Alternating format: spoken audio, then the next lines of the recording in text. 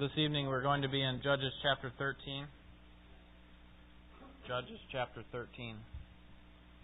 So far we've looked at 11 judges and 12 chapters. 11 of the 12 judges that there are in this book. 4 of these are major judges in that we know a lot about them. 7 are minor. And we come to the final judge who is also a major judge that we can think of less like a person who's up in front of a court and makes decisions, probably more like a deliverer, someone whom God raises up to deliver His people from oppression. And this deliverer's name is Samson. This cycle that we have been seeing throughout this book began in chapter 1 when Israel turned away from God. They forgot God. They gave up on God. They turned their backs on God. And so in order for God to get their attention, He sent oppression upon them through a foreign invader coming into their land causing trouble.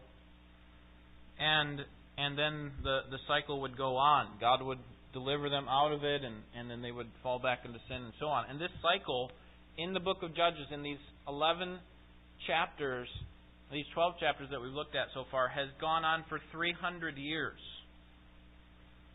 And in general, it appears that the early deliverer judges were faithful servants of God.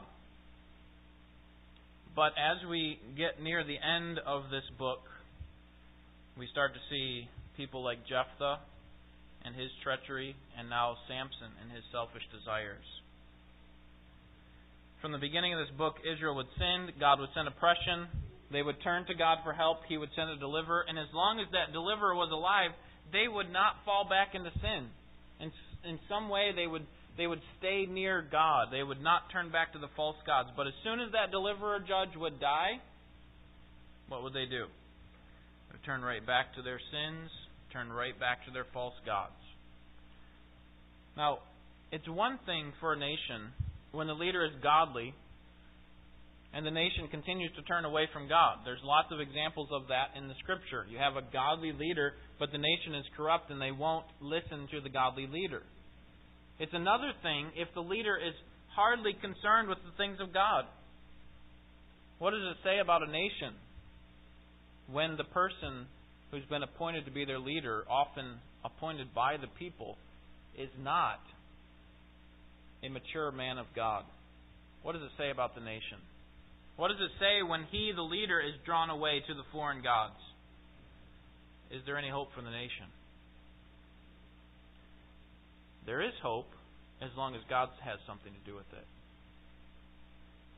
And that's what we're going to see here in Judges chapter 13. That despite the sinfulness of an ungodly leader, God is ultimately leading His people to where He wants them to go. Now, when I say His people, we've got to be careful with that term because I use that to refer to the people of Israel, and not all of Israel is made up of believers, correct?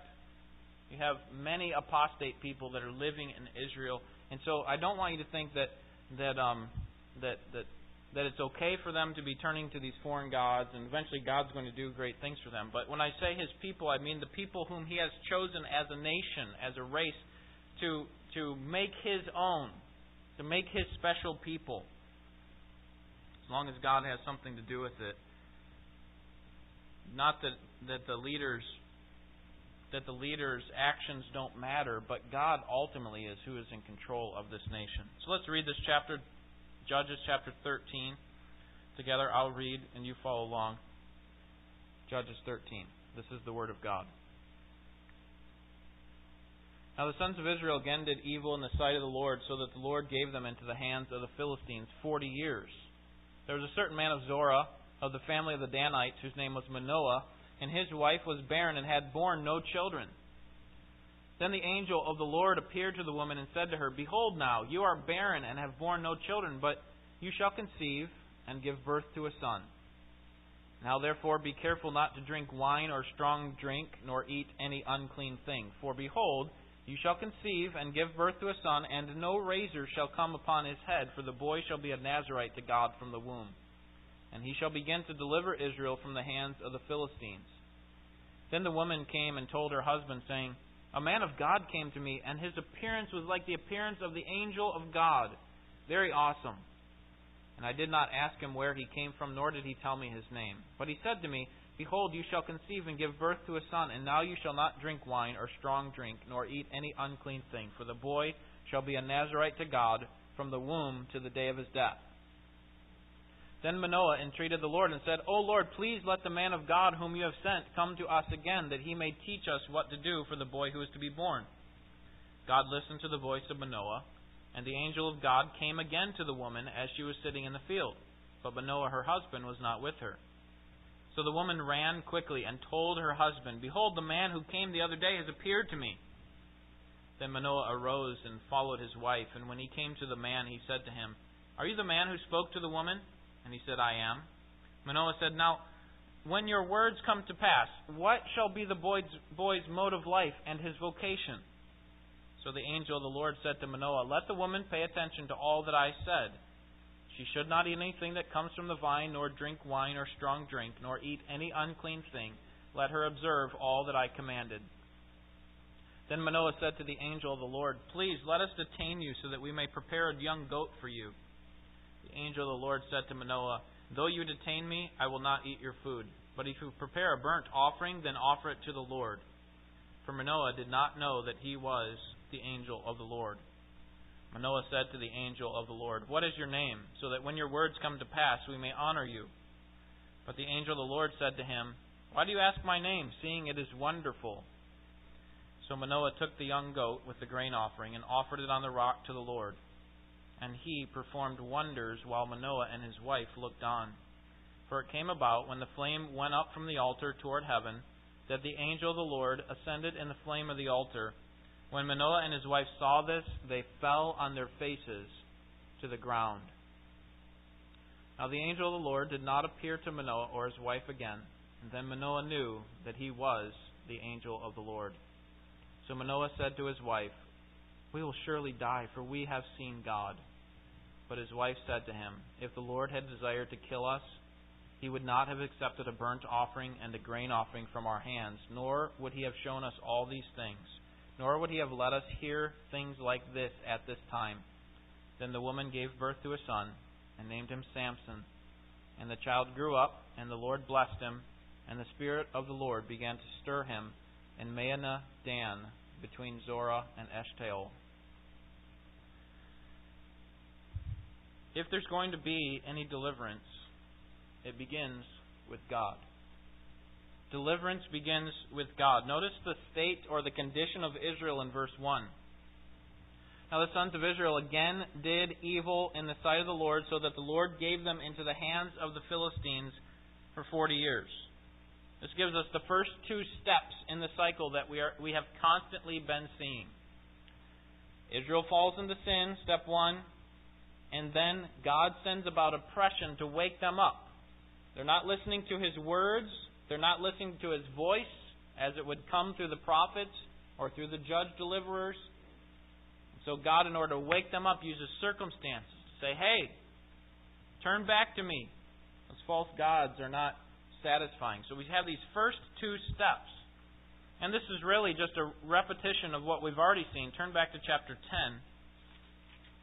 Chapter 10, verse 6.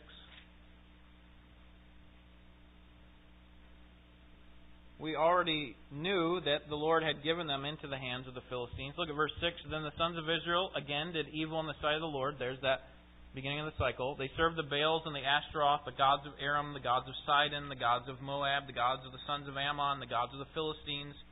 Thus they forsook the Lord and did not serve Him. So there's the first step of the cycle. Then verse 7. The anger of the Lord burned against Israel, and He sold them into the hands of the Philistines. That's what we just read about in chapter 13. And the hands of the sons of Ammon. So we know that God's going to use Samson to deliver them from the Philistines, that's talked about at the beginning of verse 7. Who did God use to deliver them from the sons of Ammon? In chapter 11 and 12. It was Jephthah, right? Jephthah was the one whom God rose up or raised up in order to spare them. Notice chapter 10, verse 10. After they fall into sin, and God sends oppression through the Philistines and the sons of Ammon. Notice verse 10. Then the sons of Israel cried out to the Lord, saying, We have sinned against you, for indeed we have forsaken our God and served the Baals. See what's going on here? Here's the third step of the cycle. Sin, God sends oppression, and then there's this cry for help. They recognize their sin, they confess it to God. So that's what's happening after God sends the oppression of the Philistines and the Ammonites. But turn to chapter 13 and notice what's missing. We have the first two steps of the cycle. The sons of Israel did evil in the sight of the Lord. Step one of the cycle. God sends oppression, that is the Philistines, which we just read about in chapter 10. Is there any cry for help here? There's no cry for help. And if you look at chapter 14, there's no cry for help. Could it be that Israel was so debased that they stopped caring about God? That they stopped considering that God could help them? It seems to me that Israel had so assimilated themselves with the Philistine culture. The Philistines are living among the Israelites. And if Israel continues down this path, it's only a matter of time before they are extinct as a people group, unless God has something to do about it. We learn something here about God. And that is that He often sends help even when we don't ask. And that's what He does here for Israel. He sends help even when we don't ask. Has God ever done that for you? Has God ever sent help for you even when you didn't ask or you didn't even know you needed help? Praise God, that's the kind of God we serve. He's always looking out for us. In verses 2 through 23, we see the promise of a deliverer. The promise of a deliverer. The angel of the Lord appears to Manoah's wife in verses 2 through 7. We learn a little bit about who Manoah is, but learn next to nothing about his wife.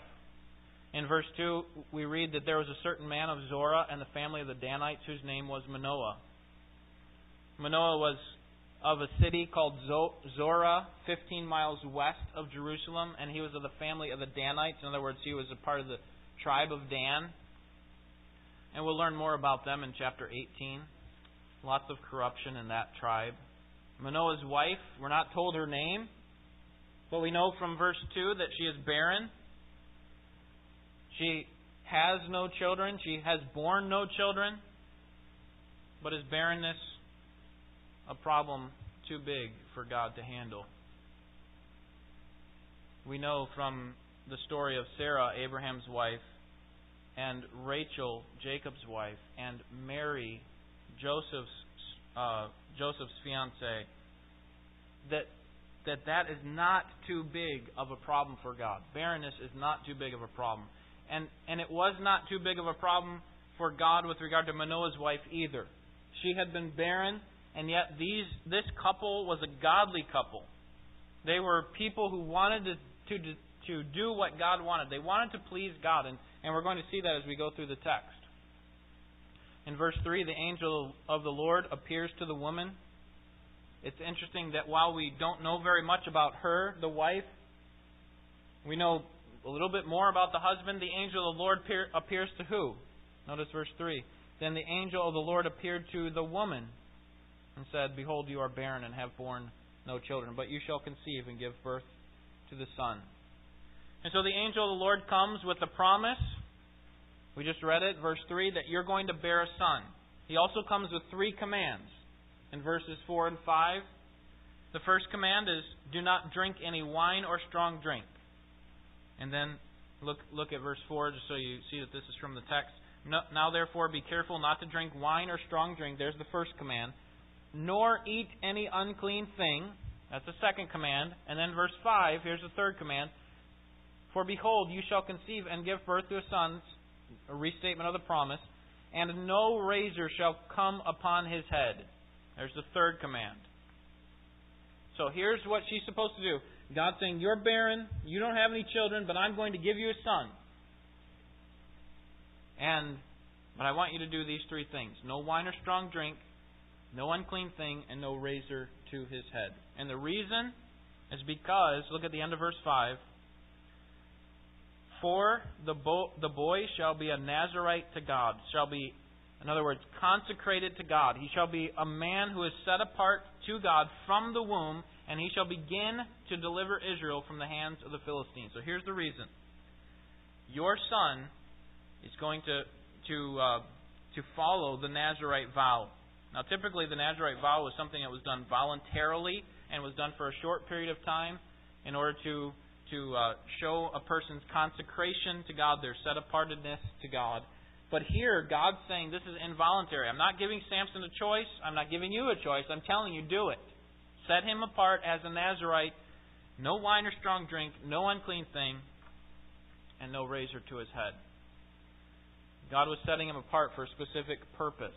He was going to use Samson, notice the end of the verse 5, to begin to deliver Israel from the hands of the Philistines. Now that's interesting that the angel of the Lord would put it in these terms, begin to deliver Israel, because how long were the Philistines an enemy of Israel? It was the Philistines who were enemies of King Saul and King David, their greatest foes, right? You remember great Goliath of Gath, one of the Philistine cities. It was the Philistines whom God would deliver Israel from, but it would happen over a period of time. Samson would only be the beginning.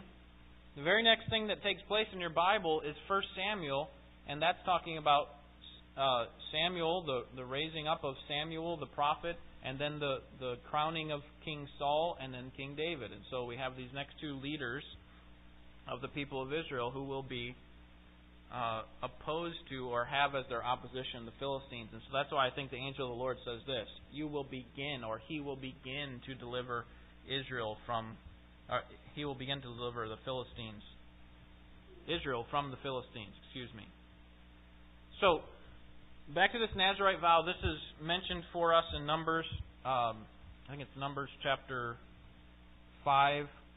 If you'd like to look at that, Numbers chapter 6 at another time. But basically, there were these three things. Now, these are going to come up again because we're going to see that Samson has a problem obeying all of these three things. The drinking of wine, there's an allusion to the fact that he apparently is going to drink some wine. He's hanging out near the vineyards in chapter 14.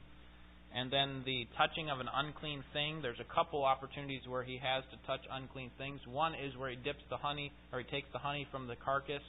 And so that implies that he probably touched the unclean, the dead body, which is what he was not supposed to do his entire life. And then the next opportunity he had to touch a dead body was when he killed the 30 Philistines and took their garments from them. In order to take their garments from them, he would have had to touch them. So he disobeys that second one. And the third one, of course, no razor to his head. We all know what happens there when Delilah finds out his secret and she has his head shaved. So here's what the angel of the Lord comes with to Manoah's wife. A promise. You will have a son. And then 3 commands. No wine or strong drink. And it starts in the womb. Even as he's in the womb. You cannot, Manoah's wife, you cannot, or Samson's mom, you cannot have wine or strong drink. And you cannot eat any unclean thing.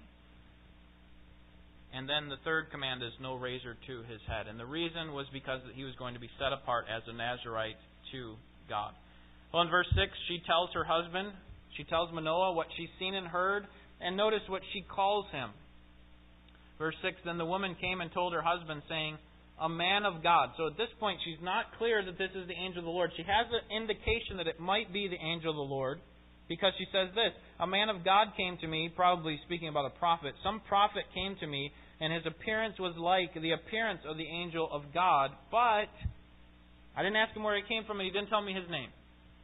So she had an inclination that this might be the angel of the Lord, but she didn't have verification. And so Manoah wants to meet this man for himself. He wants to meet this man of God. And so he prays in verses 8 and following. Manoah wanted, I think the reason he wanted was not to verify whether or not he was the angel of the Lord. Not to verify whether this promise was true. I think we see Manoah's faith here in how he responds. But actually to see how he was supposed to raise up this son. What exactly was he supposed to do He never had any experience doing something like this, and particularly a son who would be set apart as a Nazirite.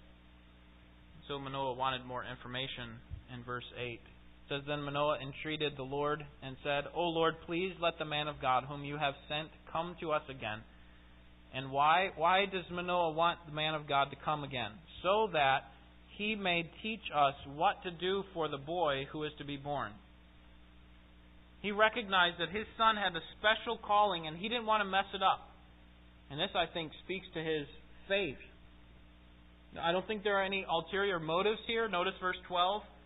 When he's talking to the angel of the Lord, he says, Now when your words come to pass. So he's already understanding that these words will come to pass. When they come to pass, what shall be the boy's mode of life and his vocation? How do we raise him up? What do we teach him to do as he's a young boy, as he's growing? So he asks God that He would send back this man of God. Verse 9, I love these words that begin verse 9. God listened to the voice of Manoah. Does prayer change things? Absolutely it does. Does prayer change God's plans? No. Everything is planned by God. It's all fixed. But does God want us to pray? And does God want to answer our prayers? Absolutely.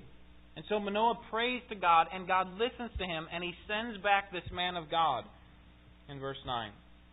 But instead of the man of God we would expect to come to Manoah, notice who the man of God comes to on the second time.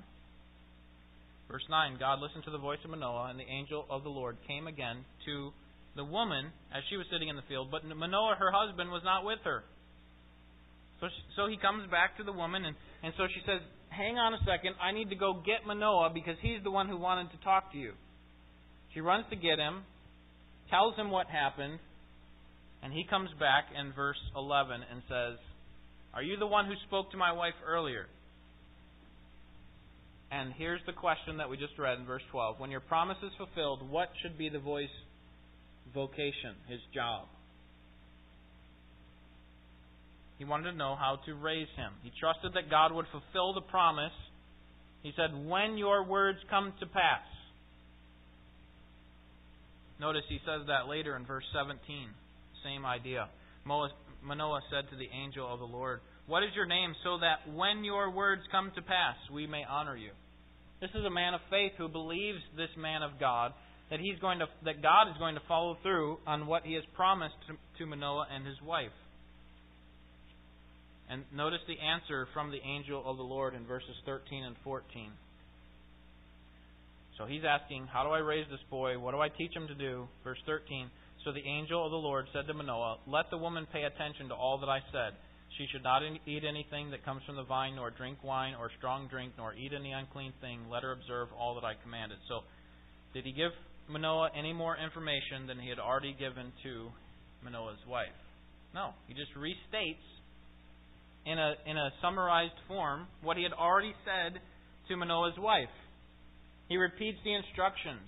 In other words, I've already told her what she needs to do and what she needs to know. That's all she needs to know. And that's all you need to know. In verses 15 through 20, we have this sacrifice offered, and then the angel of the Lord departs. Remember, Manoah and his wife are thinking that this is a prophet, a man of God. And so they show hospitality to him by offering a meal to him in verse 15. But they didn't know, verse 16, at the end of the verse, For Manoah did not know that he was the angel of the Lord. He's soon going to discover this because the angel of the Lord is going to give a few clues that he is the angel of the Lord. And the first clue comes in verse 18. Start in verse 17. Manoah said to the angel of the Lord, What is your name? Still thinking he's a prophet of God. So that when your words come to pass, we may honor you. This would be something that they would do. This is the prophet, so on, Jeremiah, Samuel, whomever. He's the one who prophesied that this would happen, and now it's fulfilled. See, he's a man of God. So what is your name? So that we can tell people that you are the prophet of God. But the angel of the Lord said to him, notice, Why do you ask my name, seeing it is wonderful? And the word wonderful there means incomprehensible, seeing it is beyond your ability to understand. Why do you ask my name? If it's beyond your ability to understand. It's very similar to what happened to Jacob when Jacob asked the angel of the Lord his name. He was elusive. I'm not going to tell you my name. And that word wonderful is actually the same word that's used in Isaiah chapter 9, verse 6, when it says that this man will be the Prince of Peace and the wonderful counselor, the mighty God. The wonderful counselor, the incomprehensible counselor. That's who the angel of the Lord calls himself. And so Manoah, still not fully clear who this is, hasn't put all the clues together, makes an offering as the angel of the Lord says in verse 19, and then the angel of the Lord reveals himself. And he does it in two ways. Actually, in one way, and it's in verse 20. Let's start in verse 19. So Manoah took the young goat with the grain offering and offered it on the rock to the Lord, and he performed, that is, the angel of the Lord performed wonders while Manoah and his wife looked on. So he performed wonders. Here's how he's showing that he is incomprehensible. That he is the angel of the Lord himself, not just a prophet, a man of God. And how did these wonders show up? What did it look like? Look at verse 20. For it came about, here are the wonders, when the flame from the sacrifice of the altar went towards heaven, then the angel of the Lord ascended in the flame of the altar. So, the angel of the Lord gives a couple clues. One, why do you ask my name? For it is incomprehensible, beyond your ability to understand. And two, he goes up in the flames, up to heaven. So who is this angel of the Lord? Well, we have seen in the story of Gideon in Judges chapter 6 that the names, the angel of the Lord and the Lord, are used interchangeably. And as we see the amazing miracles that he's able to perform here in Judges 13, we are confident that the angel of the Lord is the Lord himself. He is the pre-incarnate Christ, Christ before he came to the earth as a baby. We even see his identity in verses 21 through 23. Now the angel of the Lord did not appear to Manoah or his wife again. Then Manoah knew that he was the angel of the Lord. So now he understands, not the prophet, the man of God, he is the angel of the Lord himself. And notice what he says. So Manoah said to his wife, we will surely die, for we have seen, and we would expect him to say here, the angel of the Lord, or the angel of God, but instead he says, we have seen God. And his wife said, if the Lord had desired to kill us, he would not have accepted a burnt offering and a grain offering from our hands, nor would he have shown us all these things. So, see who she's talking about? She's talking about the angel of the Lord. The Lord would not have shown us all these things, but she's talking about the angel of the Lord. Nor would he have let us hear these things like this at this time. So, even not just in Judges 6, I think Judges 6 is probably the best way that we can see that the angel of the Lord is the Lord. But here's another great example that shows us who the angel of the Lord is. And notice what they do when they discover his identity at the end of verse 20. When Manoah and his wife saw this, saw him go up with the flames of the altar, what do? They fell on their faces to the ground. When they discover this man's identity, they do what every creature does when they realize in whose presence they are. They bow in worship. I think of Isaiah in chapter 6. When he stands before the throne of God and realizes where he is, and he bows his face to the ground, recognizes his sin. I think of John in Revelation 19. He recognizes that this information is from God himself. I think of even the demoniac in Mark chapter 5 when Jesus gets off the boat, and what happens? The demoniac runs over to Jesus and falls down on his face to the ground. He bows down before Christ himself because he knows in whose presence he is. It reminds us of Philippians chapter 2 verses 10 and 11 that promises that there will come a day when at the name of Jesus every knee will bow, of those who are in heaven and those who are on earth and those who are under the earth, and that every tongue will confess that Jesus Christ is Lord to the glory of God the Father. Those who see God as God bow in worship. They bow their faces to the ground because they realize their inadequacy before Him. This is what Manoah and his wife do when they realize that they're in the presence of God. In verses 24 and 25, the birth and blessing of a boy. The birth and blessing of a boy. Samson is born just as the angel of the Lord had told them he would.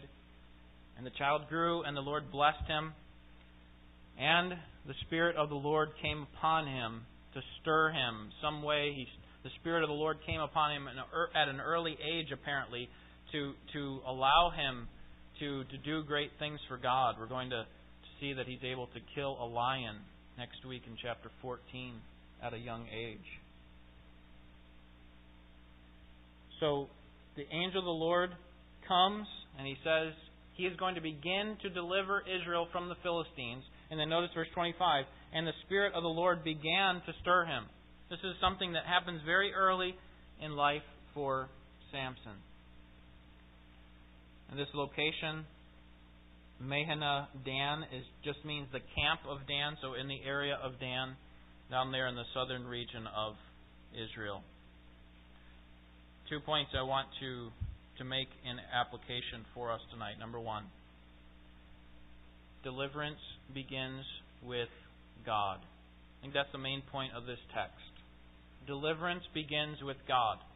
God doesn't wait around necessarily for people to call on Him, for everybody to fall in line and start obeying Him. God delivers people even when they don't ask, in many cases. And while the nation of Israel won't turn back to God during the time of Samson, and while they won't turn back to God even after he dies, God was bringing the nation along to a place where He wanted them to be. God was looking out for them, even though they were not even looking out for themselves. Is it possible that we could ever head down a path as Christians where we forget God for a time, and where we fall into trouble, and where we fail to turn to God for help? Is that possible? Good news is that God is looking out for you, because you, in many more significant ways, are His people. You are actually a part of His family. In more significant ways, He will not allow you to finally turn into sin, turn away from Him. God promises that if He started a work in you, He will continue it. He will fulfill it. He will finish it. He will bring you to a time of completion. God is pursuing you, and God always has your best interest in mind. Even when we don't think about what we need to be doing spiritually, God is at work in the word, through the Word of God and through the circumstances around us, to draw us back to a place where we get back on that path towards following Him, towards serving Him, towards pleasing Him. Aren't you thankful for a God like that? That is our God. And then number two, great advantage or privilege does not guarantee godliness. Great advantage or privilege does not guarantee godliness. Think of Samson. He had it all. He was much different from Jephthah, who, you remember Jephthah's parents, one was a farmer, Gilead, and the other was a prostitute. His mother was a prostitute. And he was estranged from his half-brothers, sent away. They didn't want to have anything to do with him. And then finally they call him back, and the Spirit of the Lord comes upon him then, and he's able to deliver the Ammonites. But he didn't have all of the great advantage that Samson has. Samson has two godly parents, two parents who will love him, and also who love God very much. They want to see Samson do what is right. We're going to see that next week when Samson starts to move towards areas of sin, and they say, Samson, are you sure? Should you really be marrying a Philistine? Not only does he have godly parents, but he is actually set apart for God's purposes. Before he was born, he was set apart as a Nazirite, as a consecrated one for God. And then verse 24 tells us that he was blessed by God at a young age. The Lord blessed him as Samson grew. And then, verse 25, we see that the Spirit of God was upon him at an early age. And yet, what comes of Samson's life? Apparently, he is a believer, but his life is marked by tragic and selfish events where he is hardly concerned about God and His glory. There are only pockets of time where Samson seems to be concerned about God's glory. One is at his death. But great advantage does not guarantee godliness. So I don't know what kind of background you have, but if you grew up in a home where your parents are Christians and they brought you to church every day, that does not guarantee that you will be godly. Have you ever known any children of godly parents to turn away from Him? See, godliness is not guaranteed. And so, our responsibility is to pass on the glory of God and the greatness of God and to help the next generation to see God's greatness, because it doesn't matter what kind of pedigree a person has. Great advantage does not guarantee godliness. I was thinking about this last month when we were in Africa and I was teaching through the end times. We got to the time of the millennial kingdom. And I've mentioned this many times before, but I'll say it again. At the beginning of the millennial kingdom, there will be nothing but believers, because you cannot enter the kingdom unless you have been born again, unless you have been born of the Spirit. Okay, so at the beginning of the millennial kingdom, it will be only believers. But there will be some tribulation saints, believers, who come into the millennial kingdom and who will still have the ability to reproduce. And children will be born in the best society that there's ever been on earth. They will have the perfect parents. They will have the perfect society and will be ruled by the perfect King, Jesus. And yet we know the end of the story, that at the end of the millennial kingdom there will be a pocket of resistance. In fact, whole nations of people who will turn away from God when Satan is released from the abyss. For a short time, he will draw them away and lead a rebellion against King Jesus. And at that time, Satan will be destroyed. But what that teaches us is this. It doesn't matter what kind of circumstances we are raised in, ultimately. That's not going to guarantee a person's godliness. It only happens when the Holy Spirit grabs a hold of their heart and changes it. And so we need to beg that God would change the hearts of the next generation. Children in our church would be changed. Because yes, they have a great church and many of them have great parents. But they need their heart to be changed. They need the Holy Spirit of God to regenerate their hearts. Now, that's not to say that we shouldn't care about our circumstances or society, but what I'm saying is we can't blame a person's condition on their society, on the things that are going on, because the best possible situation a person could ever be born in happens in the millennial kingdom, and they still turn away from God. And that's because our hearts are desperately wicked. And while they may play the game for 1,000 years, many will turn away. But we need the Spirit of God to transform hearts, don't we? Let's pray.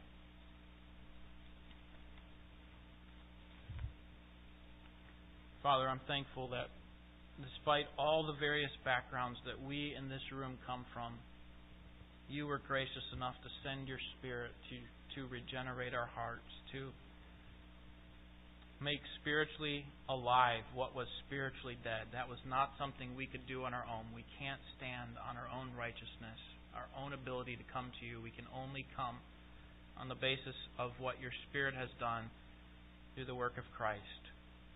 And Lord, we pray for the next generation, the young people in this church. Lord, I pray for my kids that You would strengthen their hearts and change them to be more like Jesus Christ. Lord, I pray for the Tino kids that You would bring them to salvation.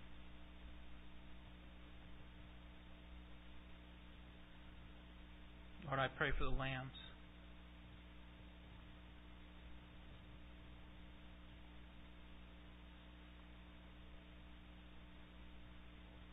Father, these are great families. They have great parents who love you. But I pray that you would transform their hearts.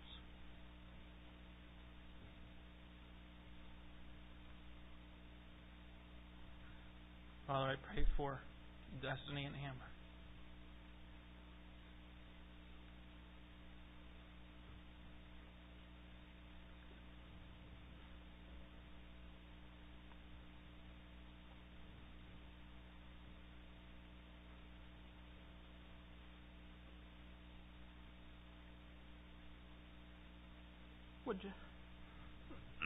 Would you help them to see their own sin and their need to turn to Jesus Christ? Father, we will praise you for your grace, for the remainder of our life and throughout all of eternity.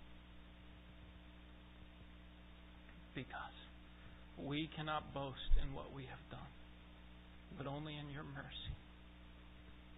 Lord, help us to remember and to be reminded of our salvation freshly. Be reminded that it was not us. That it was the merciful work that you did on our behalf in bringing Jesus and the gospel to us. Lord, may we have that great desire to see others do the same. Lord, we're thankful that deliverance begins with you. Pray these things in Jesus' name. Amen.